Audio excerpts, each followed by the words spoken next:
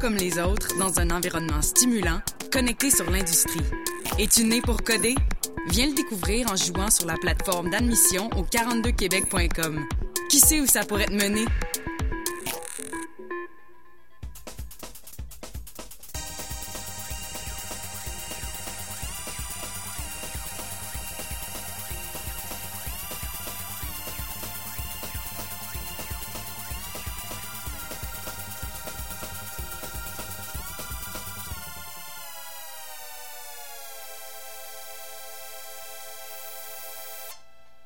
Bonjour et bienvenue sur arcadequebec.com, votre podcast hebdomadaire sur le jeu vidéo. Vous écoutez le podcast numéro 425, enregistré le 28 février 2024. Mon nom est Alexandre Asselin. Je suis l'animateur de ce podcast, mais comme à chaque semaine, je ne serai pas seul, mais très bien accompagné des deux plus beaux mâles de l'univers. J'ai nommé de son Lévis natal, Guillaume Duplain. Salut Guillaume. Salut, vous irez écouter le DLC.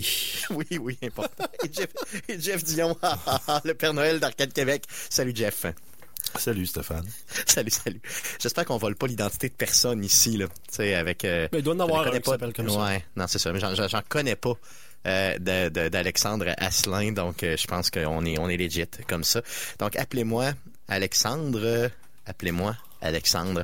Comment ça va les gars cette semaine, pas pire?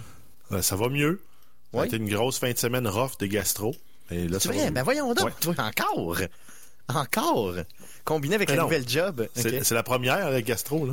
OK, ouais, c'est vrai, c'est Guillaume t'as pas... Non, excuse, c'est la fille, c'est ma collègue au bureau en tout cas, je sais pas, tu sais, tout le monde me parle de tout le temps de tout, là. À un moment donné, vous êtes tout le temps malade, fait que je suis plus capable de suivre, les gars, là. Je suis plus capable de suivre.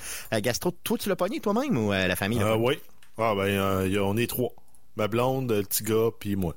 Ah, man, come on, c'est épouvantable. Guillaume, de ton côté, je dirais, tous les organes vont bien? Ça dépend si tu considères une oreille qui a probablement eu de l'eau avec... donc. Ah, je capote.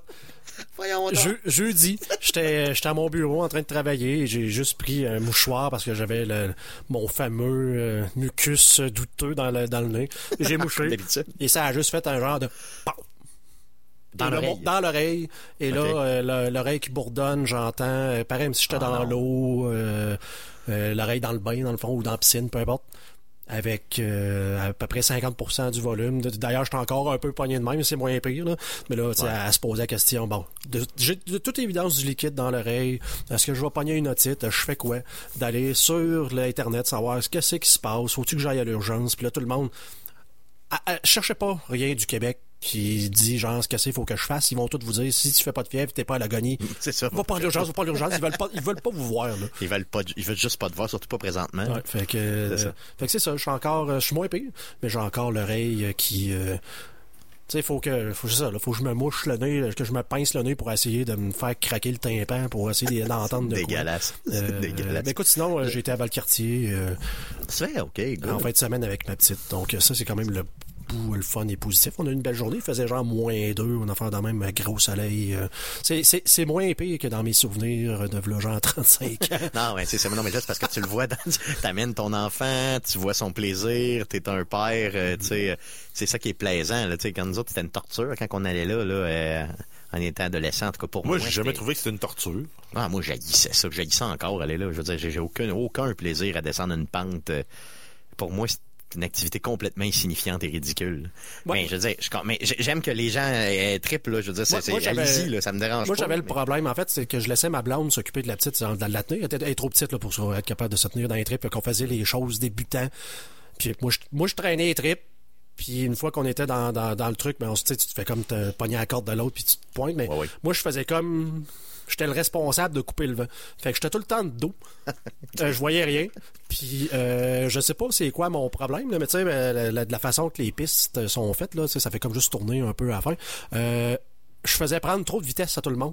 Puis je me ramassais tout le temps le dos d'un tapis. Puis ouais. Ça, c'est le poids. Je sais pas si j'ai pris trop de poids de même, mais j'ai failli me faire mal. J'étais correct, là, mais là, je me demandais à ma blonde, je vois rien parce que j'étais tout le temps de dos. Fait que dis-moi quand est-ce qu'on va arriver. Puis je mettais les breaks avec à l'ancienne, le pied, la botte dans la piste, à scraper la piste, à essayer de ralentir tout le monde pour être sûr qu'on se blesse pas. Mais en famille, ça doit être le fun. Pour vrai, puis avec des C'est le enfants, fun. ça doit être vraiment trippant. C'est là, le fun, ça mais va faire- amenez-vous, si vous y allez, amenez-vous des lunettes de ski ou de quoi, parce que mais comme la tout petite, ça, elle en descendait, elle avait, tu sais, puis elle est petite, veut pas, il n'y a rien qui fait. Elle avait tout le temps les yeux fermés, fait que tu vois rien. Là. Ouais, c'est plate un peu, c'est ça. Ouais, bonne idée. J'avais Puis comme amener plan- un lunch aussi. Oui. Ouais, ben c'est ça. Ouais, puis sinon, ça coûte cher en maudit, hein, c'est ce qu'on me dit. Oui. C'est ce Ça qu'on me chiffre dit. vite. C'est 20$ juste pour un casier OK. pour la journée. Non, Donc, c'est ça. Mais faut qu'il fasse du cash à quelque part, là, évidemment. Là, ça va de soi. Puis aujourd'hui, mais quand tu sors de chez vous, faut que tu payes. Tu sais, t'as pas le choix. À un moment donné, là, faut qu'il fasse virer ses ou tu as un père de famille qui est willing de sortir dehors à tout bout de champ pour aller chercher des affaires dans le parking. Dans le char, ouais, c'est ça. Exactement. Puis là, il pogne un otite. C'est ça qui est arrivé, c'est ça. Yes. Good. Donc, les gars, avant de débuter le show, je vais vous parler évidemment encore de Patreon. Là. Donc, on est sur Patreon. On a les différents abonnements qui sont disponibles. On vous invite évidemment à aller nous faire confiance et nous donner de l'argent. Bon, aussi simple que ça. On a déjà plusieurs personnes qui se sont inscrites et on les remercie. Un petit message d'auditeur en passant. Donc, Kevin Dupont qui nous envoie un message. Il dit si vous aviez à quel point j'aime écouter vos shows au travail. Je travaille dans une usine. Tout le monde trippe. Je vous fais découvrir aux autres. Puis vous contribuez grandement à mon côté geek. Merci beaucoup Kevin. Et on espère te voir dans les Patreons éventuellement. Donc le show va toujours rester gratuit, inquiétez-vous pas. Et merci beaucoup de nous encourager via cette plateforme. Sinon, les Chevaliers discutent, je vous en reparle. Donc le podcast de la Seigneurie École secondaire qui est ici. Donc je donne un cours de podcast sur place. Podcast/radio et on diffuse des épisodes avec les étudiantes qui sont sur place.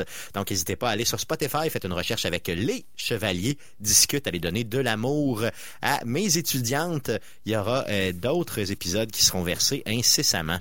Sinon, Là, je vais te poser peut-être une question, je sais pas d'où ça vient, là, mais les Chevaliers, c'est-tu le nom de l'équipe? Des équipes de sport de la Seigneurie aussi? Oui, tout à fait. Tout s'appelle les Chevaliers sur place à la Seigneurie ici à Québec. Donc, c'est pour ça que là, bon, c'est les Chevaliers discutent. Mais oui, c'est bon. Non, ben, ils ont de la suite des idées. Oui, tout à fait. Si t'es, mettons, dans l'équipe de basket, ben j'imagine c'est les Chevaliers basket. Je sais pas, non. Ben oui. OK, mauvais job. Good. Sinon, j'ai la chance... Je trouvais que le match est bizarre. La Seigneurie, une Seigneurie, elle a plus de cheveux. Ben oui, il y en avait, là, mais... Ouais, mais je sais pas. Les Chevaliers. Ouais, j'imagine que ça a un lien avec les vieilles Seigneuries versus Nouvelle-France, les Chevaliers, ouais. C'est ça, c'était plus honorifique, j'imagine, mais bon. Sinon, j'ai la chance d'être sur les ondes de Radio Talbot les jeudis à 20h. Donc, patreon.com/Radio Talbot pour vous inscrire. Et l'Orchestre Select Start, je vous en parle chaque semaine, je vous en reparle encore cette semaine. Le 1er juin prochain, show RPG. Donc, on se voit au Palais Montcalm. Allez sur le site du Palais Montcalm, allez chercher vos billets et vous aurez droit de voir tout l'orchestre dans le merveilleux Palais Montcalm et avec des arrangements, entre autres, de Sea of Stars qui seront faits sur place. Ça va être malade. Faites confiance à Bruno-Pierre Gagnon pour avoir un super show. Donc, le concert RPG le 1er juin prochain. Site du Palais Montcalm, va chercher tes billets, dépêche-toi, parce qu'il n'y en aura plus dans pas long, j'en suis pas mal persuadé. Les gars, sans plus tarder, j'aimerais qu'on puisse débuter proprement ce show, et oui, proprement, par la section... Ma quoi te jouer la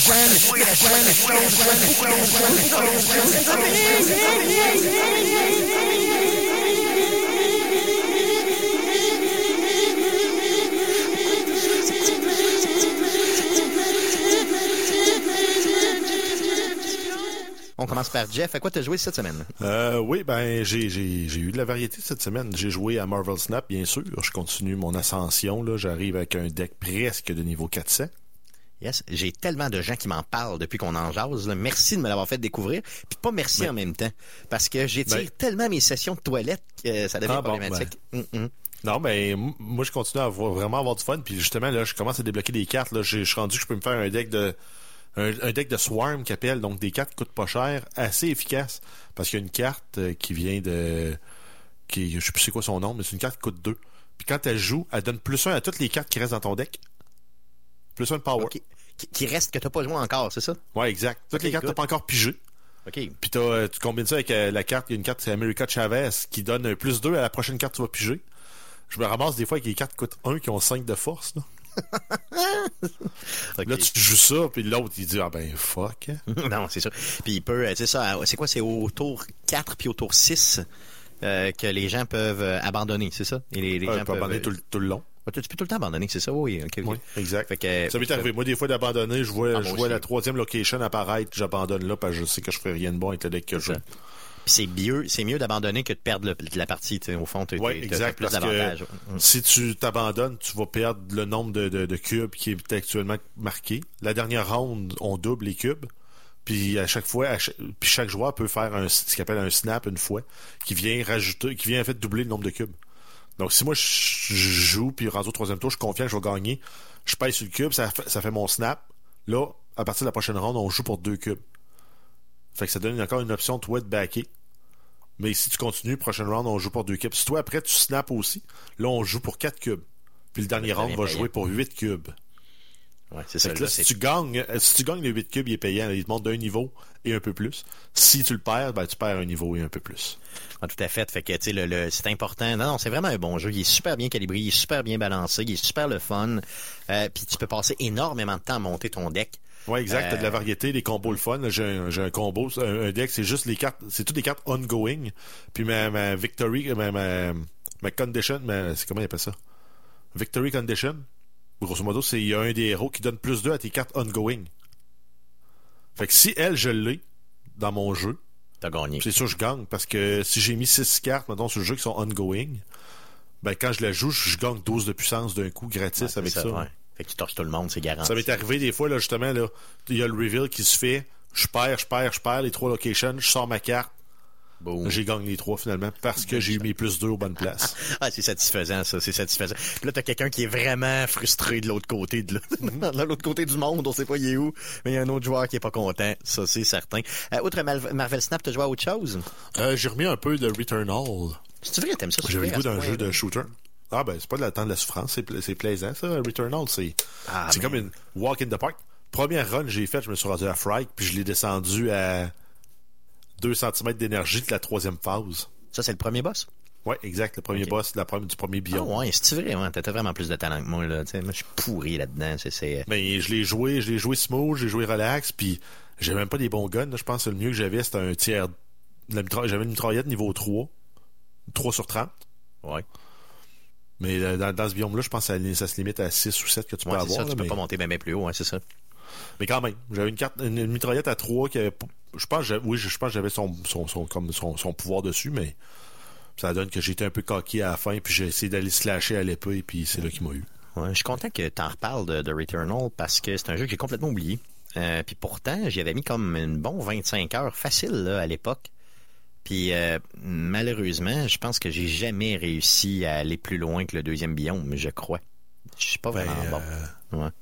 Ouais, en fait, ce qui est fâchant, c'est si tu passes le premier boss, puis tu te rends pas à battre le boss du 2e biome, t'as pas le grappin, ce qui fait que t'as pas accès aux raccourcis qui te permettent de skipper le premier boss. Il faut que tout le temps tu repasses par le premier boss. Ouais, c'est ça qui me tue un petit peu, puis c'est pour ça que j'ai arrêté, tu sais, mais je me rappelle aussi que le jeu, de mémoire à sa sortie, puis moi je l'ai joué vraiment à sa sortie, parce qu'on l'avait reçu de PlayStation, il était vraiment plus dur que maintenant. En tout cas, je pense qu'il y a eu des modifications pour qu'il soit plus facile de mémoire. Là, je parle peut-être à travers mon chapeau, là.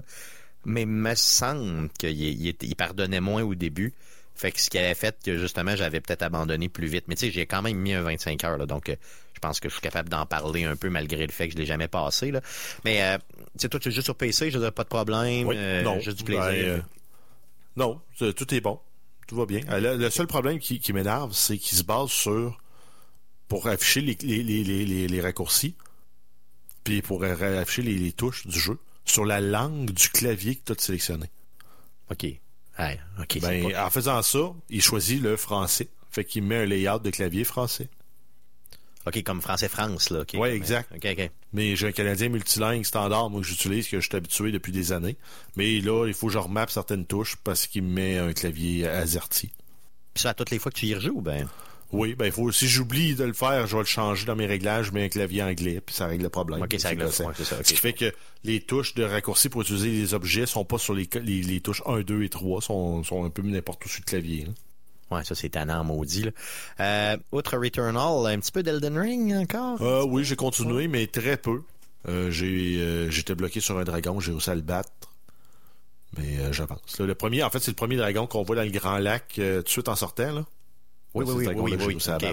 OK, oui. Il est le fun. Puis là, je suis rendu dans le château dans le sud, là, c'est le Morn Castle, le château de Morn, je pense.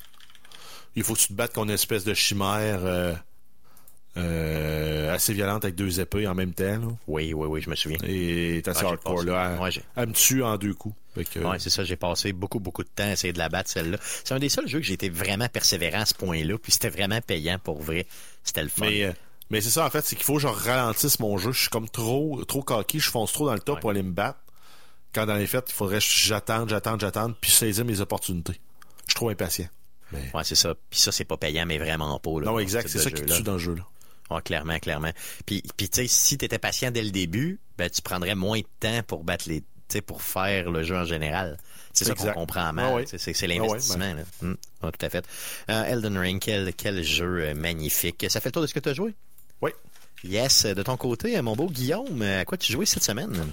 Ouais, ben j'ai essayé un peu Last Epoch, donc ce ARPG qui est sorti en version 1 officiellement la semaine dernière et qui a eu des moments mouvementés, disons-le, qui ont eu de la difficulté énormément.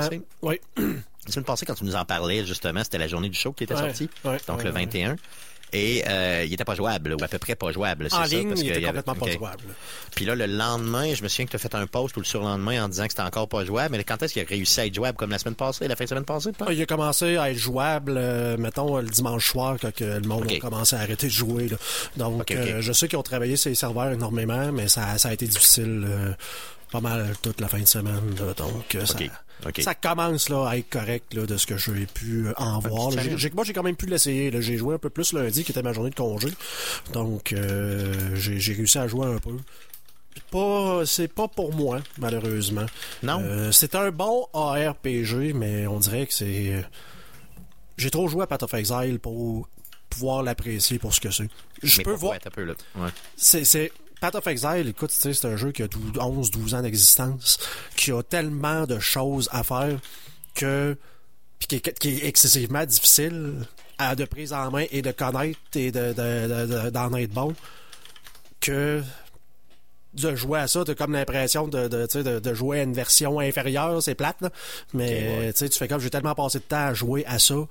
Pourquoi, tu sais, je suis un pilote de F1, c'est tellement dur, puis là, c'est comme, va faire genre du karting, tu fais comme... Ouais, c'est ça, t'as pas le goût, tu sais, le niveau de challenge est pas là. C'est pas la même chose. Je dis pas que ça en fait pas un mauvais jeu, mais pour moi, c'est comme, Puis on dirait que j'ai pas le goût de me lancer dans un genre 60-80 heures de grinding pour ça, je sais pas. Là, je comprends. Hein. Mais si tu le comparais peut-être plus à Diablo, qui je pense, il se rapproche plus de Diablo que de, mettons, Path of Exile. Tu disais la semaine passée entre les deux, mais je pense qu'il est un petit peu sur l'axe, il est peut-être un peu plus proche de Diablo, peut-être? Non, il est plus proche de Path of Exile de Diablo. OK. Donc, c'est le jeu de transition parfait. Là. Si, pour vous, Diablo, vous aimez ça, ce genre de style de jeu-là, mais que vous en avez pas assez ou que vous êtes un peu déçu, que vous jouez un peu puis il y a plus grand-chose à faire, là, à part des donjons à la fin, ben, Last Epoch est un bon compromis entre ça puis Path of Exile pour dire, je veux quelque chose de plus, mais je veux pas avoir besoin d'un diplôme universitaire pour être capable d'y jouer. Là. Donc, c'est... Mais qu'est-ce que t'as de plus, mettons, que Diablo? C'est tout ce qui est du crafting est plus complexe. Les choix que tu as à faire sont plus complexes au niveau des talents. Ta boule, dans Diablo 4, là, ta boule de feu, tu as 2 choix. Soit que, tu sais, dans l'arbre de talent, le pseudo-arbre de talent, soit que la boule de feu fait plus de dégâts, soit qu'elle fait plus de dégâts que les coups critiques. Dans Last Epoch, t'as genre un arbre avec quelque chose comme 30 choix à faire pour ton skill, là. OK. Fait que t'as un niveau de complexité supérieur réellement. Là. Exactement. Donc, c'est vraiment plus complexe, beaucoup plus paraîtrémisable. Tu as plus l'impression de te construire un personnage que de jouer à ce que les gens de Blizzard ont décidé que tu serais capable de faire dans le jeu. Je comprends, c'est bon. Fait que The Last Epoch, quand même un très bon jeu à recommander depuis qu'il est, mettons, jouable. Yes. Outre Last Epoch, t'as joué à autre chose? Ouais, ben j'ai continué Deep Rock Galactic Survivor, donc ça reste un excellent jeu. C'est comme mon petit jeu j'ai quelques minutes, 20 minutes à jouer sur 1 heure de lunch. Je vais aller jouer à ça, passer un peu le temps. Vraiment populaire. très, très bien fait. Surtout encore pour le prix, là, qui est en bas de 10$. Là. C'est vraiment très, très bon jeu. Sinon, le jeu qui prend le plus de mon temps en ce moment, c'est ce fameux Balatro.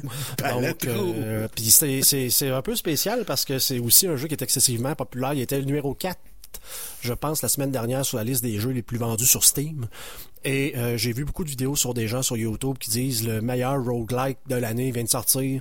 Donc pour un jeu de cartes de poker qui a l'air de rien, quand tu vois ça à l'écran, c'est vraiment le fun, c'est vraiment addictif. Parce que visuellement, ça tu sais, je veux dire, ça a l'air de rien. Là. T'as vraiment une table. T'as l'air de jouer à des machines vidéo poker, là, où t'as tes cheap, cartes, puis tu pèses sur le piton pour dire si tu veux les garder, citer, genre, celle-là je la garde, puis remplace les autres, puis tu regardes t'as fait une paire. Bon, une paire, c'est 2$ parce que t'as mis, genre, ça ressemble à vraiment une machine de la vidéo poker.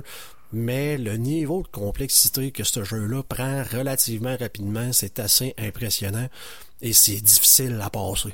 Pour vrai. C'est très, même très pour difficile. Un joueur même pour un joueur comme toi, on s'entend que c'est pas du poker, mais c'est poker-like, là. Même pour quelqu'un qui comprend la game comme toi, c'est difficile.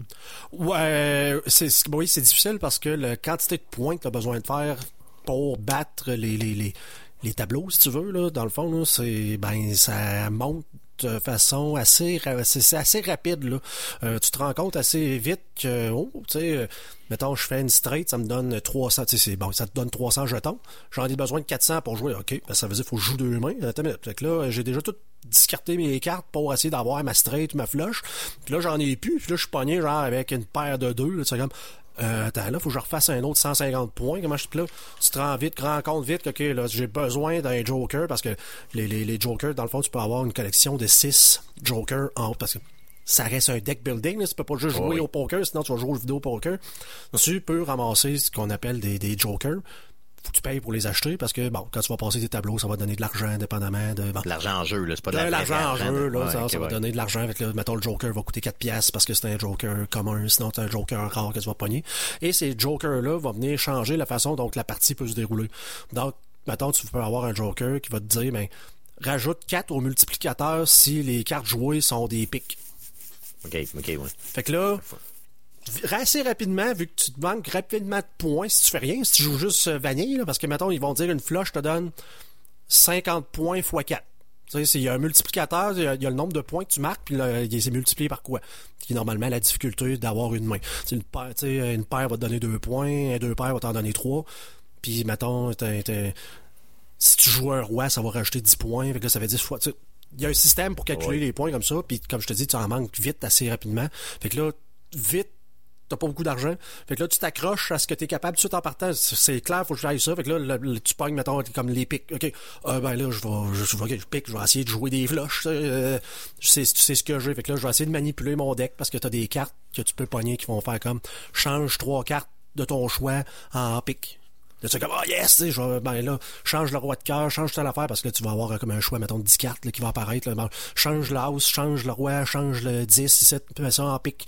Fait que là, j'ai mon deck, au lieu d'avoir 52 cartes distribuées normalement, mais là, je commence à avoir plus de piques, là, je peux détruire des cartes, je veux pas avoir mes 2, parce que ça donne pas de points, parce que plus les cartes sont hautes, plus ils vont donner de points. À moins que tu pognes des jokers qui font en sorte que puis ton deck, tu vas le builder comme ça, je veux dire, comme ça.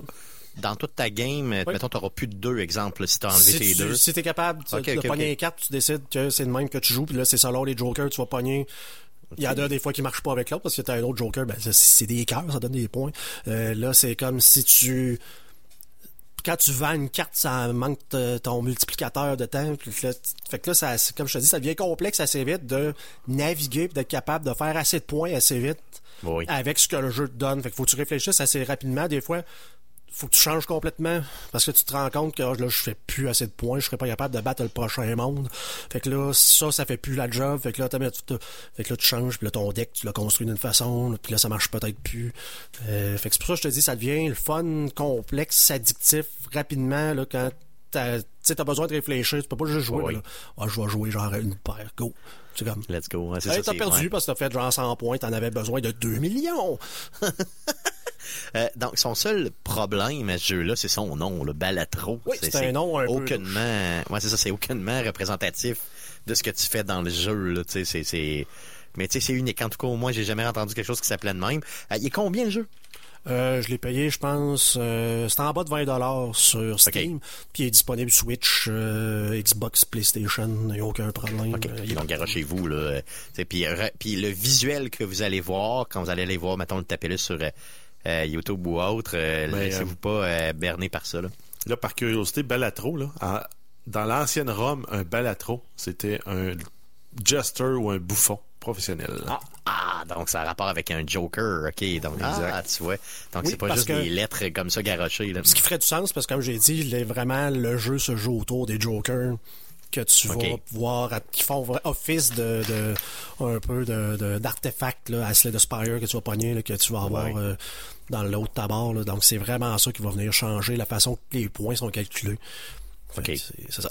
C'est comme tes pouvoirs, si tu veux. C'est un tes peu. pouvoirs que tu pognes. Tes Jokers, donc tes Balatros. C'est, on peut les appeler comme ça. dans le Si fond. tu joues des figures, ils ont une chance sur deux de te donner de l'argent quand ils jouent, ils sont en jeu, blablabla, t'as des affaires. Ah ouais, non, c'est ça.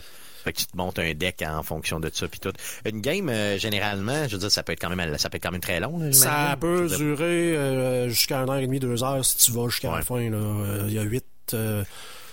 le jeu de base, il y a 8 tableaux. Il y a un mode endless, là, où que la quantité de points est complètement Exagéré. ridicule. J'ai aucune Ouais. idée comment je peux faire ça. Fait que ça, c'est quelque chose que je garde en tête. Là. Ben oui. Je suis capable, les 8 mondes, je suis capable de les passer. Je me suis rendu, je pense, à 12, où j'avais besoin de 7 millions de points pour battre. Là, je rappelle qu'au début, ça en prend 300 là, pour battre le premier. Puis genre, tu peux arriver pas serré, mais quasiment. Et j'ai vu sur le monde 26 ou quelque chose comme ça, là, c'est rendu dans les exposants. Là. OK. Le chiffre qu'il te donne, là, c'est Ouais. genre 1, 3, 2, 4, 5, 3, quelque chose genre exposant 53, c'est comme... Hein? What? Donc, le jeu s'appelle Balatro, un jeu qui a beaucoup plus de profondeur que ce qui peut vous présenter là à la première vue. Donc, franchement, un jeu à jouer. Donc, Balatro en bas de 20$, vraiment très trippant. Donc, on prend une petite pause. Revenez-nous après ces 3 courtes minutes de pause. On continue à parler de jeux vidéo sur les ondes de CKRL 89.1.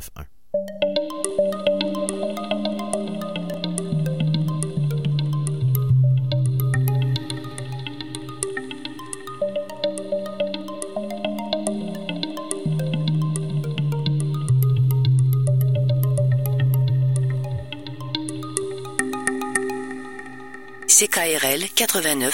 Télé-Québec, le commanditaire officiel des beaux moments de la relâche. On va passer de bons moments en famille. Une programmation toute spéciale. Parce que là, j'ai besoin de gamer! Joignez-vous à la partie avec l'émission Bien joué. T'es en train de te battre contre un mime? C'est ce que j'ai toujours voulu faire. Posez vos questions à Lucas et Léo. Il y a quelqu'un, quelque part, qui a la réponse. Ou partez en safari avec Joanie. On en va. Ça et une tonne d'autres émissions et de films juste pour vous.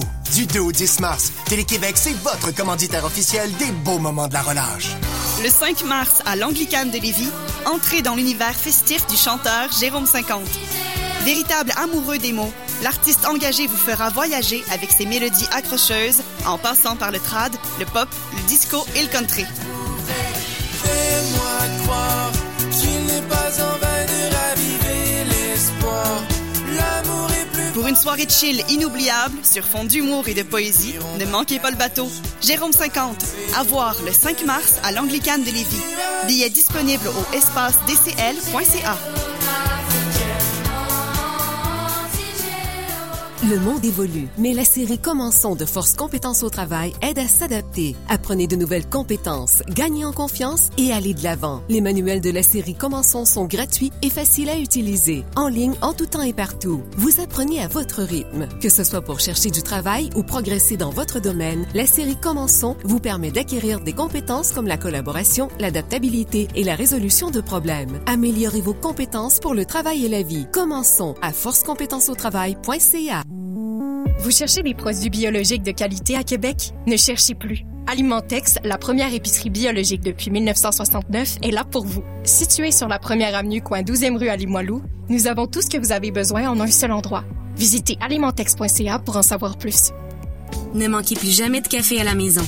Inscrivez-vous dès maintenant au service d'abonnement Mon Café de Café Barista Micro-Torréfacteur pour recevoir chaque mois votre café livré directement à votre porte. En plus d'obtenir automatiquement 15% de rabais sur vos commandes de café. Pour plus d'informations et pour vous abonner, rendez-vous au cafébarista.ca. L'émission Arcade Québec est une présentation du nouveau campus informatique 42 Québec qui offre une formation pas comme les autres dans un environnement stimulant, connecté sur l'industrie. Es-tu né pour coder? Viens le découvrir en jouant sur la plateforme d'admission au 42québec.com. Qui sait où ça pourrait te mener?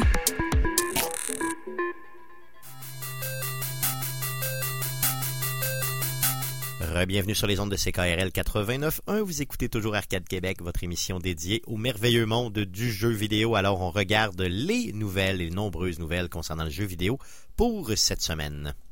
Mais que s'est-il passé cette semaine dans le merveilleux monde du jeu vidéo? Pour tout savoir, voici les nouvelles d'Arcade Québec. Alors, vas-y, Jeff, pour les news.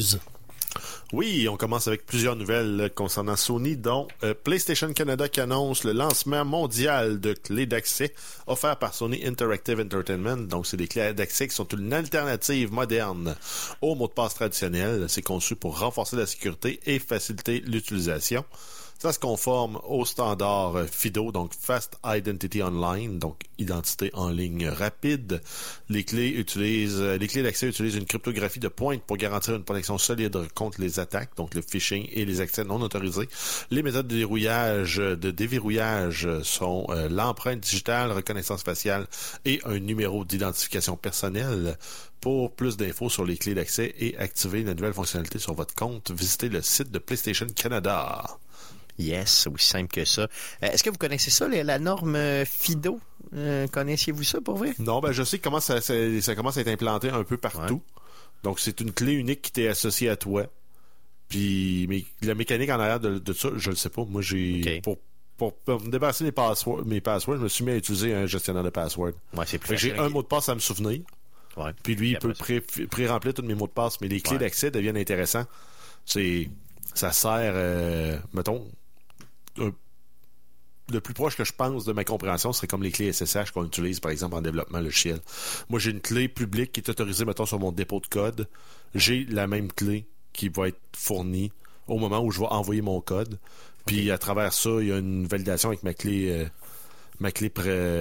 privée qui me permet d'envoyer mon code puis qui m'autorise à le faire sans rentrer de mot de passe. Je comprends, OK. Guillaume Fido, tu connais tout ça? Non, je connais pas ça. J'ai comme Jeff, là, j'ai aussi un gestionnaire de mot de passe. J'ai mon Microsoft Authentication, machin, comment est-ce que tu appelles ça? Authentication... Authenticator. Mais le truc qui te permet d'avoir des notifications d'Office 365 puis de rentrer un chiffre dessus. Ouais, mais t'as ça, mais t'as aussi Discord puis un paquet d'autres applications que j'ai rentrées. Twitch va là-dessus aussi. Mais donc, ça, c'est un truc que j'apprécie de mon gestionnaire de mot de passe. Quand j'ai des challenges two-factor de même, là, puis qui te présente un code QR, je le scanne avec mon téléphone pour l'avoir dans mon application. Je le scanne avec mon gestionnaire de mot de passe. Quand j'y vais à partir du site, mon extension dans mon browser remplit mes informations de login, remplit le challenge aussi avec les 6 chiffres. Ouais. Wow, OK. Ça, c'est fait. Ça, juste pour ça, c'est merveilleux. Là. OK, good. Donc, le tien s'appelle comment, Jeff? Moi, j'utilise OnePassword. C'est celui qu'on avait à la job pour la gestion des voûtes de secret pour les mots de passe partagés. Puis, ils nous fournissaient à tout le monde un abonnement premium gratis intégré à ça parce qu'on avait besoin d'un pour la job. Bon, oui. Puis là, même en changeant de job, je l'ai gardé parce que je suis trop habitué. Mais il se classe souvent dans le top 3, top 4 des meilleurs gestionnaires de mots de passe. Ça coûte 60$ par année. Prenez le temps de le faire pour vrai, parce que ça va coûter plus cher que 60$ pour te faire. Je vais le répéter, je l'ai dit souvent et je le redis. Le conseil numéro 1 que je peux donner au monde pour arrêter de se faire pirater puis d'être protégé, vos courriels principaux doivent avoir absolument un mot de passe unique. Béton, ouais. Unique, pas J'en ai 2 qui non. Parce que souvent, ton courriel principal, c'est celui qui va recevoir les demandes de reset de mot de passe. Fait que quelqu'un qui a accès à ça est capable de faire des demandes de reset sur tel autre site puis tel autre site. Ils vont tout aller là, puis il va cliquer, il va faire comme oui, c'est bien moi, je veux resetter parce qu'ils ont accès à votre compte primaire. Votre compte primaire de courriel. C'est lui. C'est lui que vous devez protéger. Absolument. Quitte à avoir en plus par-dessus ça un genre de KeyPass ou peu importe pour avoir un mot de passe indéchiffrable. Fait que tu as juste besoin de te souvenir de ton du mot de passe de ton KeyPass qui lui est capable de gérer tout le reste. Ouais, tu as raison, puis ça peut devenir un calvaire assez rapidement si les gens prennent vraiment possession de ça. Donc, un petit, on nous dit sur le chat, là, tu disais 60$ par année, Jeff, on nous dit 3$ US par mois. Donc, ça vire autour de ça. C'est 36$ US, c'est 60$ canadiens. C'est ça, exactement, c'est ça. C'est 125$ canadiens, fait qu'on est correct. Non, c'est bon, allez vous protéger, puis on voit que PlayStation, qui a déjà été victime dans le passé de lourdes attaques, c'est poussé par Google aussi. Google l'ont rentré pour toutes leurs applications. J'ai pas encore opt-in de la solution, mais il faudrait que je fasse le tour. Tout à fait, il faut y aller. Sinon, on continue avec PlayStation qui continue à nous parler de PlayStation 3. Oui, donc c'est la mise à jour 4.91 du logiciel d'exploitation en fait, du système du PlayStation 3. Malgré la fin du support officiel pour la console, c'est amélioration pour les performances du système, clé de chiffrement renouvelée pour le lecteur Blu-ray, parce que tu n'aurais pas pu lire tes Blu-ray sur ton PlayStation 3. On s'entend que beaucoup des PlayStation 3 ont été relégués au rôle de lecteur Blu-ray parce que c'était quand même le lecteur Blu-ray que tu pouvais avoir le plus abordable à l'époque. À l'époque, oui, dans le temps. La mise à jour a fait 200 MB et ça rend les jailbreaks existants utilisables selon les réactions des hackers. Donc, ça annule pas ce que vous avez fait pour rendre votre console capable de jouer des jeux. Ouais, c'est ça. Il paraît que ça marchera encore, mais en tout cas, tu sais, validé. Sinon, le PlayStation VR 2, il y a Sony qui tente de diversifier un peu son offre de services en lien avec ça pour vous en vendre plus. Oui, ils veulent rendre compatibles certains jeux PC avec la PSVR 2. Donc, l'objectif, c'est d'augmenter le nombre de jeux pour le casque. Les jeux qui sont ciblés, c'est The Wizards, Dark Times Brotherhood, Wanderer, The Fragments of Fate, Little Cities Bigger, Zombie Army VR, Arizona Sunshine 2 et Soul Covenant. Yes, donc ces jeux-là vont commencer probablement la parade. Tout ça s'en viendra en 2024 pour ce qui est de la compatibilité. Ce qui, comme je le disais tantôt, va probablement rendre le PSVR 2 un petit peu plus attrayant pour tous. Sinon, on parle beaucoup de mise à pied dans la dernière année, dans les derniers mois. Donc, on va en parler aussi chez Sony, malheureusement. Oui, donc c'est Sony Interactive Entertainment qui annonce le licenciement d'environ 900 employés, soit 8% de l'effectif mondial de PlayStation. C'est des coupes qui vont affecter les employés dans en fait partout, les Amériques, Japon et l'Europe. Il y a des fermetures de studios complets qui sont à prévoir, dont le studio de PlayStation à Londres. C'est une restructuration qui vise à rationaliser les ressources et assurer le succès continu de l'entreprise. Les employés affectés recevront du soutien, y compris des avantages de licenciement. Des avantages de licenciement. C'est un drôle de tournure de phrase. Non, mais souvent, ils donnent des gros packages, justement, pour que le jour où ils vont réembaucher, tu sois pas amer puis tu réappliques. OK, je comprends. Ouais, c'est ça l'idée, c'est de garder genre, un peu. Genre, ils payent 6 mois de salaire, puis t'inscrivent avec un recruteur pour t'aider à te replacer. Okay. S'il faut, ils te payent de la formation.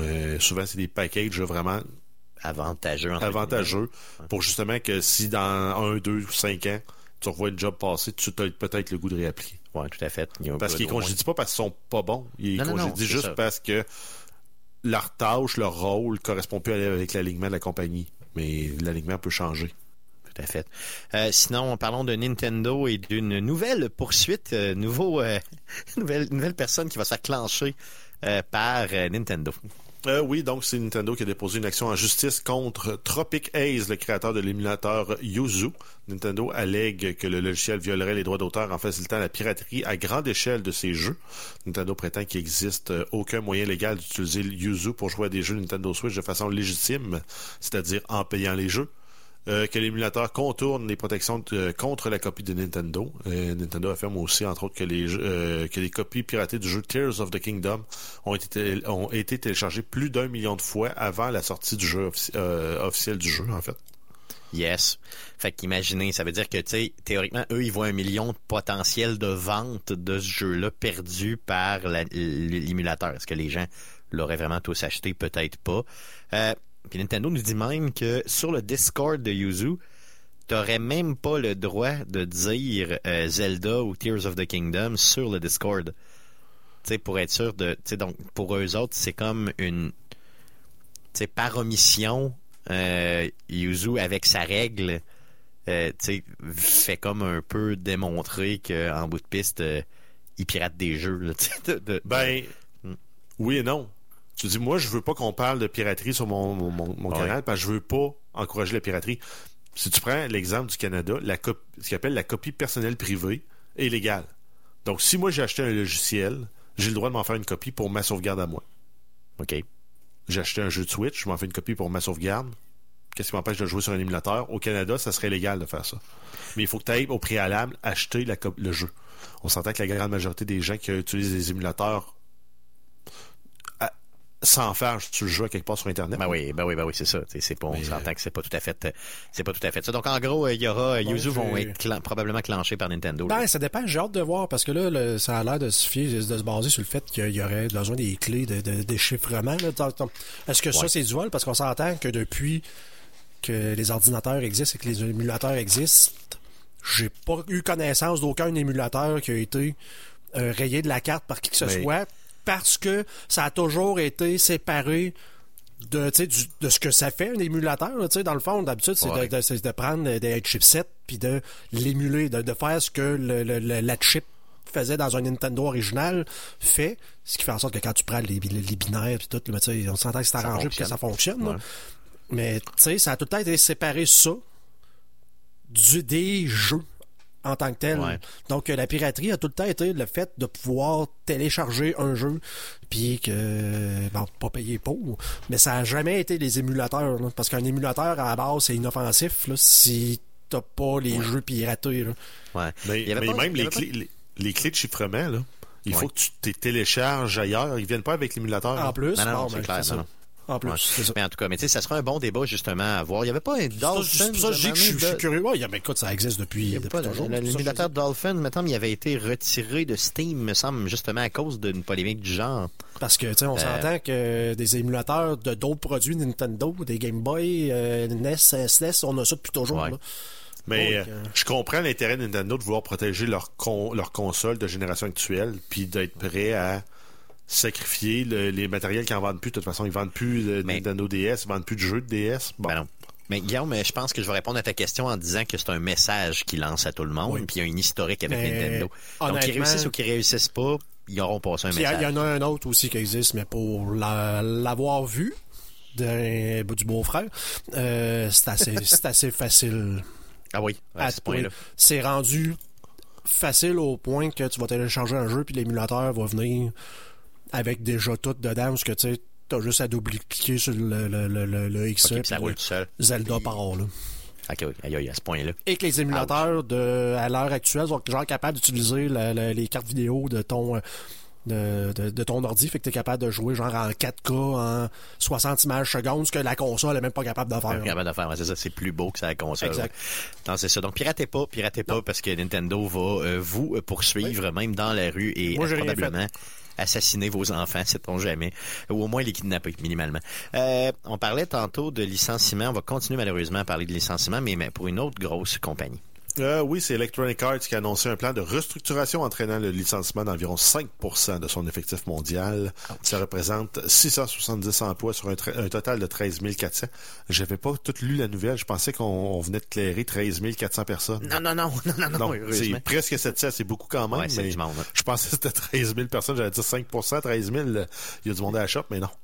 Le PDG d'EA, Andrew Wilson, a indiqué que ces changements visaient à optimiser l'empreinte immobilière mondiale de l'entreprise, à cesser le développement de propriétés intellectuelles sous licence jugée non rentable et à se concentrer davantage sur les IP propriétaires, les sports et les communautés en ligne massives. Donc, en gros, ce qui est payant pour eux autres. Finalement, Electronic Arts sont connus pour ça. Ils vont continuer dans ce sens-là.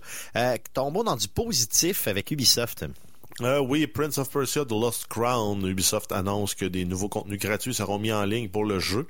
Ça inclut aussi des nouveaux modes de jeu. Les détails n'ont pas été partagés en entier. Tout à fait, mais ça s'en viendrait relativement rapidement.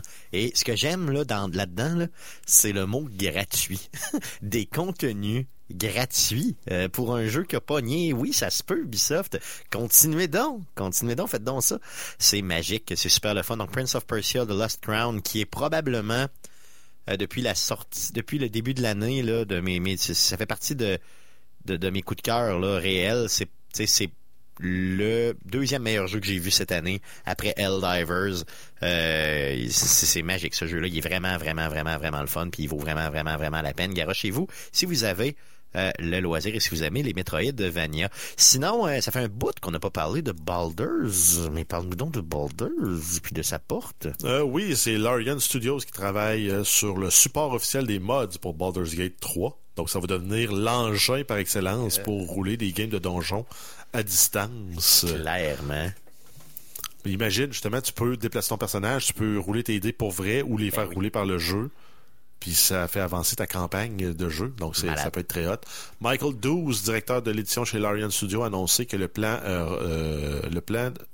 robuste pour le support des mods serait révélé plus tard dans l'année. L'équipe de la communauté de Larian annonce même collaborer avec des modeurs pour aider à prévenir les problèmes futurs, notamment les incompatibilités de mods causées par les mises à jour du jeu. Le prochain gros patch du jeu inclura les premières étapes du support officiel des mods. Moi, je connais rien des mods. Honnêtement, j'ai modé, je pense, une fois dans ma vie un jeu de Bethesda sur console. Je crois que c'était Skyrim. T'as appliqué un mod. Non, j'ai appliqué un mod, c'est ça, effectivement. J'ai pas modé. Parce que tu l'as pas modé toi-même. Non, j'ai appliqué un mod sur console. Mais Guillaume, toi, tu modes énormément. Je veux dire, tes jeux, là, tu les appliques, les mods, là, comme on dit. Est-ce que le fait de travailler avec les modeurs, justement, directement pour ça, j'imagine que c'est une bonne pratique? C'est la plus belle des nouvelles que les amateurs de donjons ne pouvaient pas recevoir. D'avoir un développeur willing de pas juste autoriser les mods, mais de travailler avec des modeurs pour savoir exactement ce qu'ils ont besoin pour être capable de faire ce qu'eux veulent être capables de faire.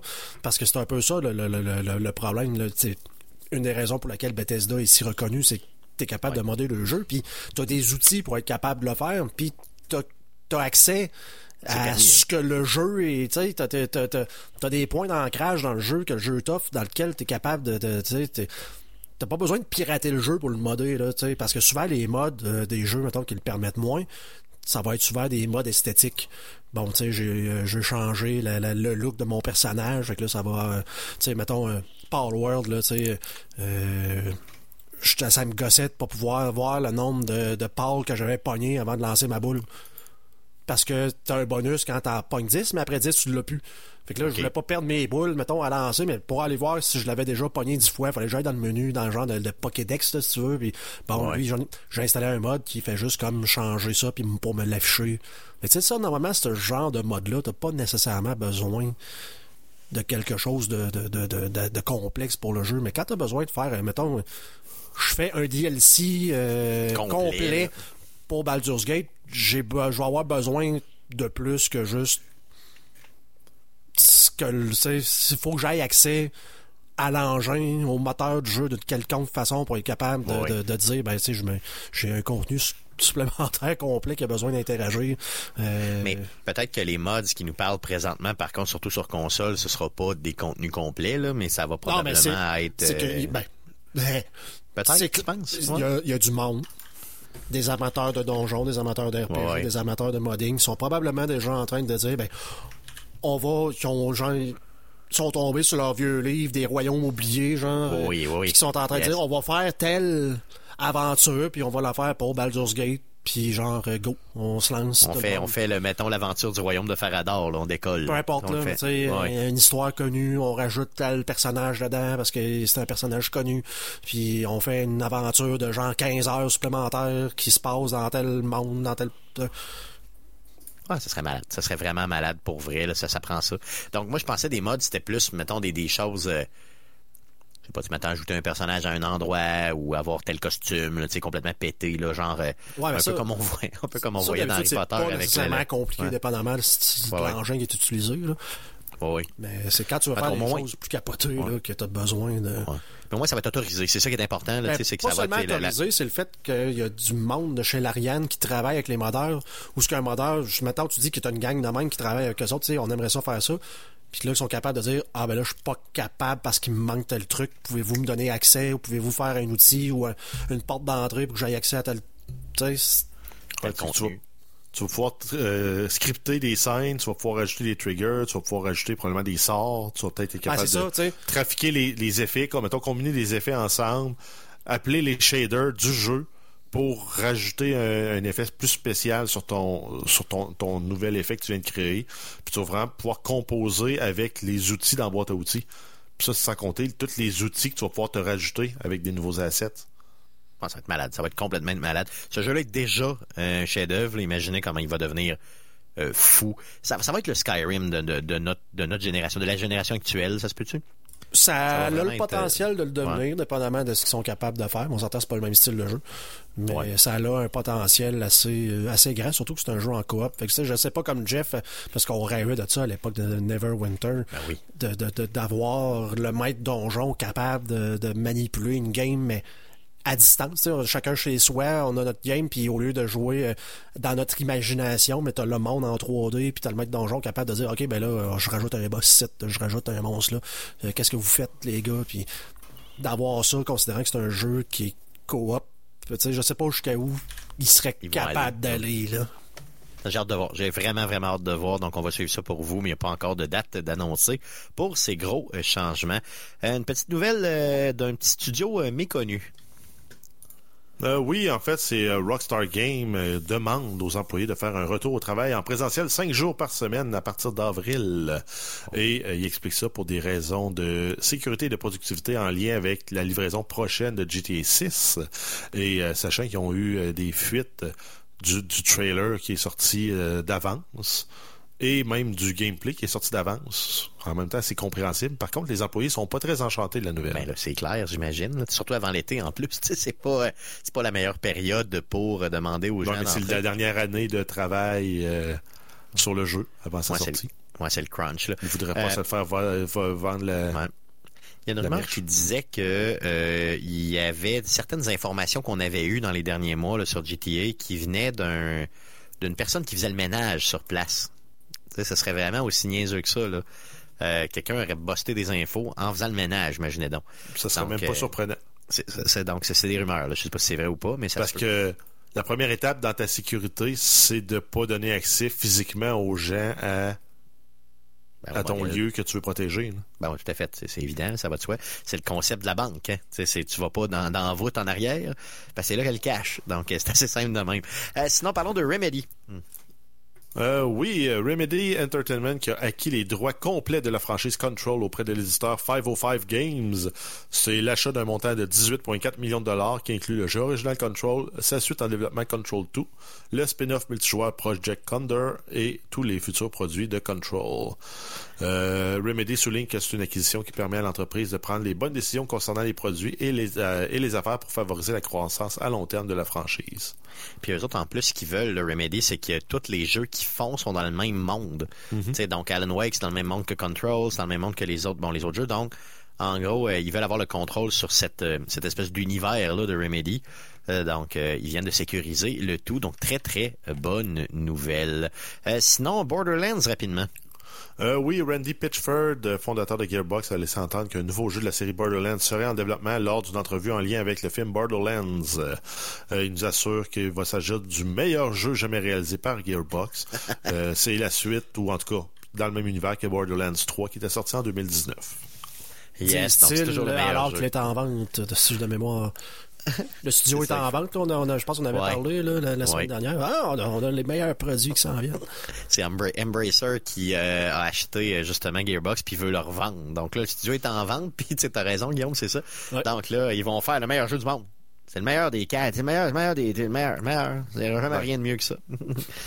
Quelque part, tu dis pas, je vais aller faire le pire jeu de la série. Non, c'est quand tu vas sortir le prochain, tu vas sortir le meilleur. Ouais, puis je leur fais confiance, honnêtement, pour vrai, Borderlands. C'est toujours très bien. Skull and Bones, c'est un jeu quadruple A. Hein? Quadruple A. Moi, je mettrais 8. Ouais, mais Ubisoft puis Gearbox, c'est pas la même compagnie. Ouais, c'est pas la même game un peu, par exemple. C'est pas la même game, c'est ça. Mais oui, quand tu veux plaire à des gens, tu peux dire à peu près n'importe quoi. On a parlé d'Elden Ring tantôt. Parlons d'Elden Ring encore, les Ring. J'aimerais ça en parler encore. Oui, on a plus de détails sur le DLC Shadow of the Earth Tree qui s'en vient. Donc, le PDG de From Software, Hidetaka Miyazaki, a dévoilé de nouveaux détails sur le DLC. Ça inclut un nouveau territoire séparé physiquement par l'arbre Earth Tree. Le DLC va explorer les histoires de Michaela et la reine Marika dans un nouveau royaume. La structure du monde DLC sera similaire à celle du jeu de base avec des cartes ouvertes et des donjons de différentes tailles. Le DLC est comparable, voire plus grand que la région de Limegrave du jeu de base. Apparemment, ça va être aussi plus dense en termes de contenu que Limegrave. Okay. Il va y avoir des nouveaux ennemis, des boss qui vont être introduits. Miyazaki exclut pas non plus la possibilité d'autres contenus pour Elden Ring à l'avenir. Il n'y a pas de plan, par contre, pour un deuxième DLC là, tout de suite. J'ai été voir à l'écriture de cette nouvelle-là, à la lecture de cette nouvelle-là, j'ai été voir un petit peu c'est quoi Limgrave. Je me souvenais plus c'était quelle section vraiment là, dans la carte. Donc, tu sais, Limgrave, c'est quoi? C'est peut-être le corps-ish là, du jeu original. Donc, en gros, c'est une méchante grosse carte, là. Mais c'est à peu près, je l'estime à peu près un petit peu plus gros que le corps, peut-être 30%, mettons, de ce que vous aviez à visiter dans le premier jeu. Puis, justement, plus dense, là, tu sais, en termes de contenu. Donc, on risque d'avoir, mettons, grosso modo, peut-être 40-45% du contenu du jeu original pour le DLC qui s'en vient. Qui sort en juin, donc le 21 juin, comme tu viens de le dire. Donc, j'ai très, très hâte de voir ça, malgré que ça sort en premier. Ça ressemble comme vraiment à la... Si je vois bien sur Internet, ouais. C'est comme la première section avant le genre de mur puis le premier boss, là. Donc, ouais, c'est vraiment plus dans la zone du début, là. Du début, ouais, c'est ça. Mais ça va un petit peu plus bas aussi, je crois, là. Ouais. Donc, c'est quand même assez gros. Mais c'est quoi, tu l'estimes à combien? Peut-être 25%, 30%? Peut-être 25% de la carte, ouais. 25% de la carte, ouais, c'est ça. OK. Bon, ouais, c'est 25% ça, que ça risque d'être... près, ouais. OK. Fait que ça risque d'être quand même une bonne, un bon DLC. Je veux dire, la map va être grande, là. C'est ça qui est intéressant. Puis ça, c'est sans compter les sous-sols, hein, parce que dans Elden Ring, pour ceux qui n'ont pas exploré beaucoup, là, il y a des sous-sols à explorer pas mal, là. C'est pas juste, il y a pas juste la map de base, là, qui est là. Il y a beaucoup, beaucoup de contenu caché. Donc, c'est effectivement un jeu qui favorise énormément l'exploration. Et quand on va avoir le nouveau contenu le 21 juin prochain, ça risque d'être encore beaucoup d'exploration et de temps pour ce qui est du merveilleux jeu Elden Ring. Donc, c'est ce qui met fin à l'émission de cette semaine. Revenez-nous la semaine prochaine, jeudi 19h sur les ondes de CKRL 89.1. On continue à parler de jeux vidéo semaine après semaine avec vous. On a des réseaux sociaux, on vous invite bien sûr à aller vous abonner. Donc sur Facebook, faites une recherche avec Arcade Québec. Sur X, faites une recherche avec Arcade QC. Et on est disponible aussi, on est présent aussi sur Patreon. Donc vous pouvez vous abonner, faites une recherche avec Arcade Québec sur patreon.com. Donc on se revoit la semaine prochaine. Un gros merci, bon gaming, salut.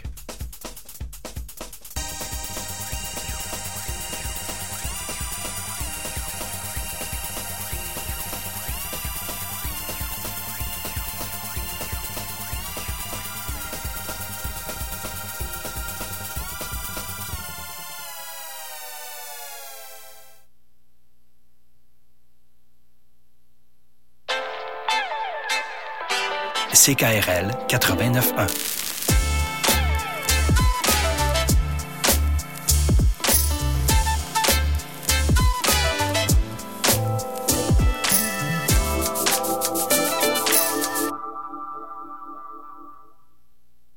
Télé-Québec, le commanditaire officiel des beaux moments de la relâche. On va passer de bons moments en famille.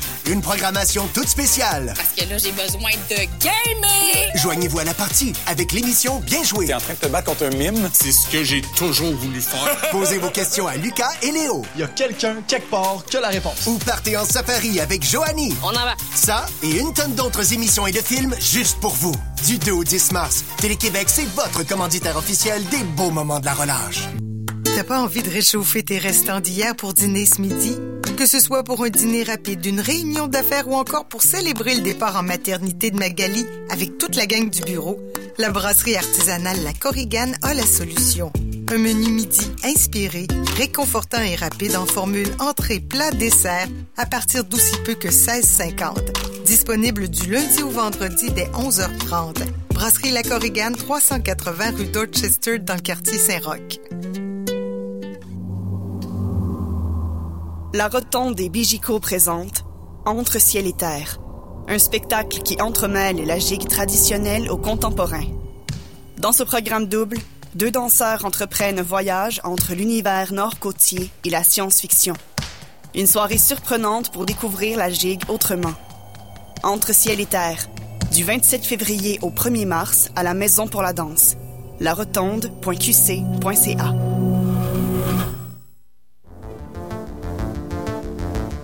Salut, ici Denis Lelièvre, animateur bénévole à CKRL depuis 1973.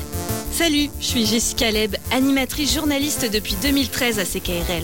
Ensemble, nous retraçons l'histoire de CKRL à travers les témoignages de ceux qui l'ont bâti en 5 décennies. Entre anecdotes et souvenirs, nous célébrerons 50 ans de radiophonie communautaire. 50 ans de CKRL, c'est chaque mardi, 15h30. Présenté grâce aux partenaires gouvernementaux suivants. Ministre de la Culture et des Communications, Mathieu Lacombe. Ministre responsable de la Capitale nationale, Jonathan Julien. Sol Zanetti, député de Jean Lesage à l'Assemblée nationale. Député de Tachereau, Étienne Grandmont. Député fédéral Beauport-Limoilou, Julie Vignola. Ministre de la Santé et député fédéral de Québec, Jean-Yves Duclos. Cette soirée vous est présentée par le Bal du Lézard, fier partenaire de CKRL. Consultez la programmation des spectacles à venir sur lebaldulézard.com.